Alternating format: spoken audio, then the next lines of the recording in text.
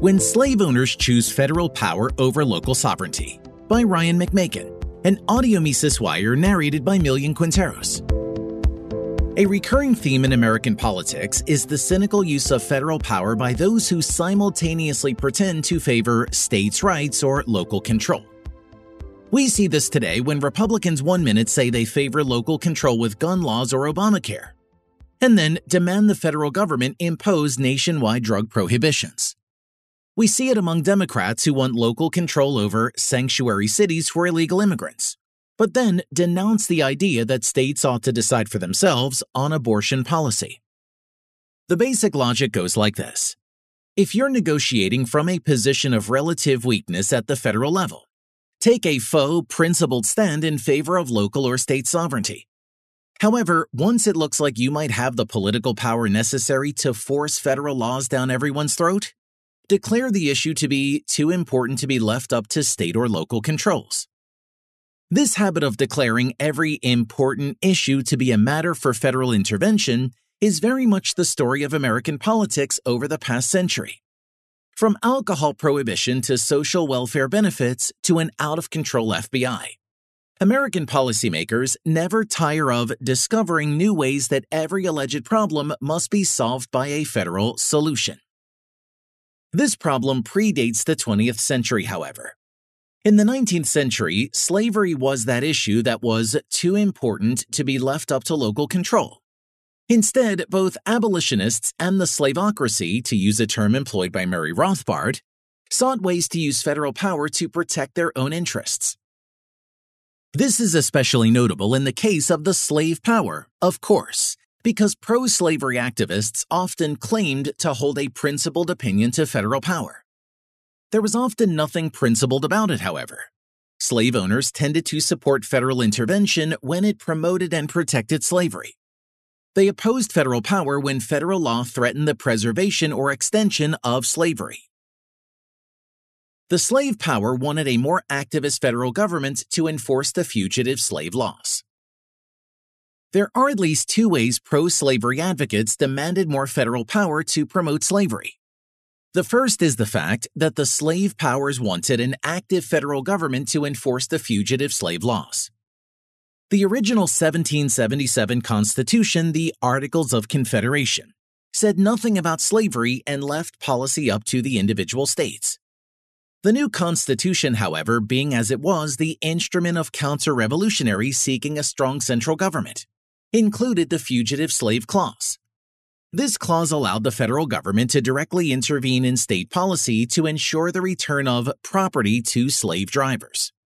Naturally, the slave powers demanded enthusiastic federal enforcement of this clause and supported legislation to further strengthen the federal hand. They supported the Fugitive Slave Act of 1850, for example, which sought to coerce local officials into helping federal agents kidnap escaped slaves and return them to their owners. Many state and local governments in free states asserted their own local sovereignty and refused to assist federal agents. As a result, the slave powers concluded free states were exercising too much state sovereignty, and a lack of robust federal intervention in the states was specifically invoked as a reason for secession by some southern states. The slave power opposed local sovereignty in the territories. The second way that the slavocracy agitated for more federal power involved how the federal government regulated new territories as the federal government annexed new frontier lands. These were lands that were part of the United States but had not yet attained the status of statehood. In spite of the best efforts of those behind the Missouri Compromise of 1820, the problem of slavery in the new Western territories was not laid to rest. Debates over slavery spread westward continued and were inflamed by the annexation of Texas, then by the Mexican cession following the U.S. war with Mexico. The final drama came with the Kansas-Nebraska Act in 1854. At the heart of the matter was a disagreement over how much power the federal government possessed to either outlaw slavery in the territories or ensure its legality. There were, in fact, no fewer than 3 theories of what the U.S. Constitution authorized the federal government to do in the territories. The first theory was the so-called free soil theory. Proponents of this position claimed Congress was obligated to outlaw slavery in the territories. Proponents based this position on a reading of the Fifth Amendment, which states, "No person shall be deprived of liberty without due process of law." Free soil advocates claimed this clause prohibited slavery in territories, the District of Columbia, and all other places under the exclusive jurisdiction of the federal government. This position was favored by the most vehement anti-slavery activists. The second theory was popularized and developed by John C. Calhoun. Calhoun claimed, as summarized by Robert R. Russell, that the territories were the common property of the states as co-owners, and that the federal government could only act in the territories as an agent or trustee of the states. For Calhoun, this meant the federal government was obliged to keep slavery legal in the territories. Key to Calhoun's position was the insistence that territorial governments were mere creations of Congress and could not decide for themselves whether or not slavery would be legal. Thus, it fell on the federal government to use its power to enforce legal slavery in the territories. Calhoun regarded efforts by territorial settlers to assert local self-determination as illegitimate. He dismissed these activists as free soil adventurers and proponents of squatter sovereignty. In short, the Calhounites, as described by historian Robert Childers, launched an offensive against territorial self-government.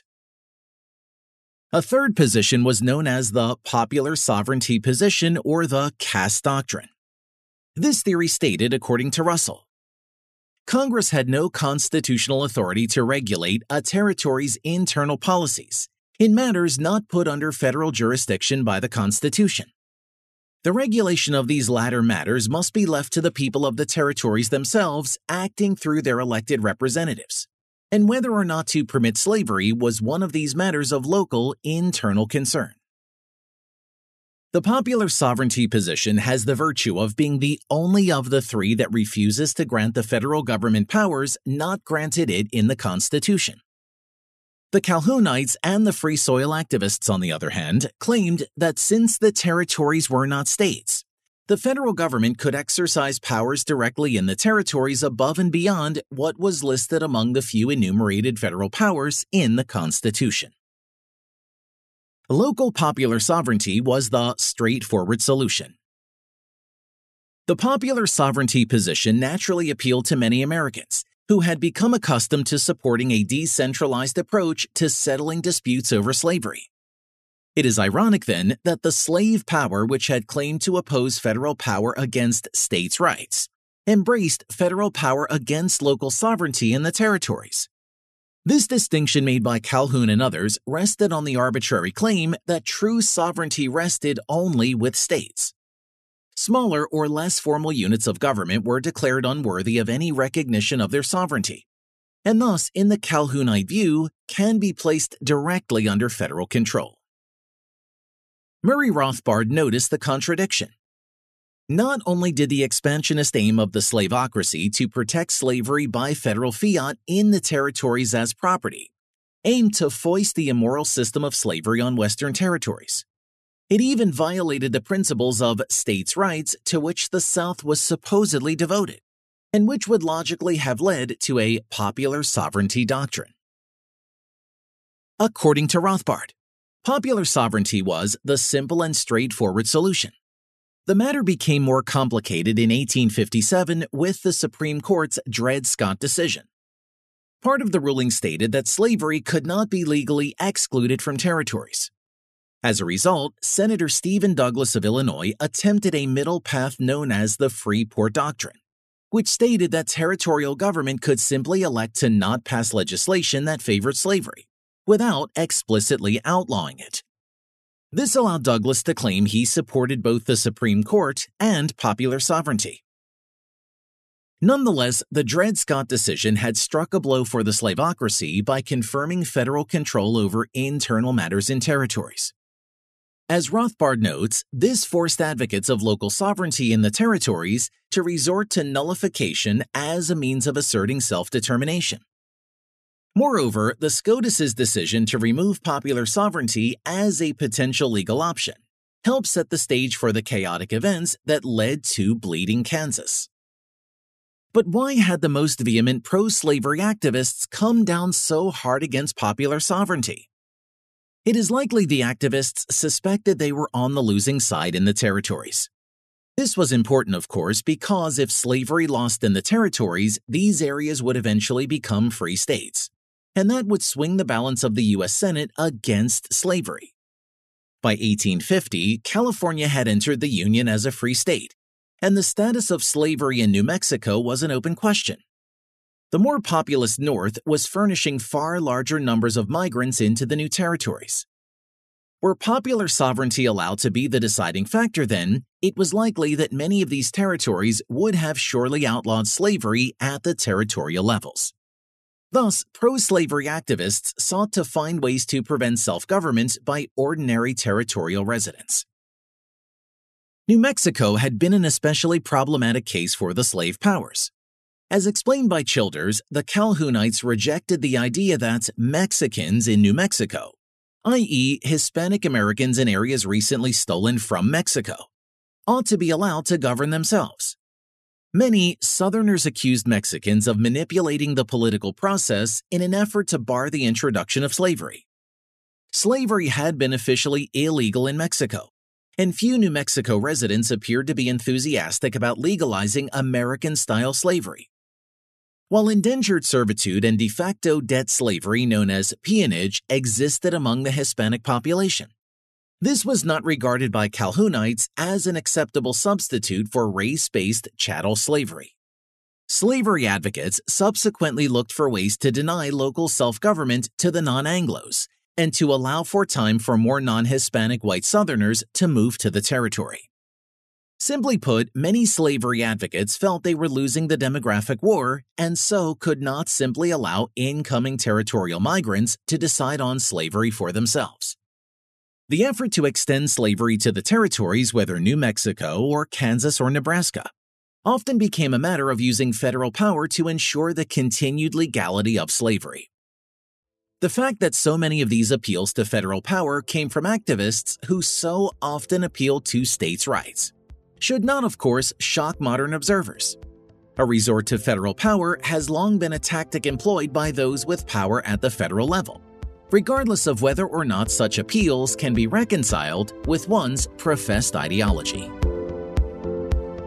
For more content like this, visit Mises.org.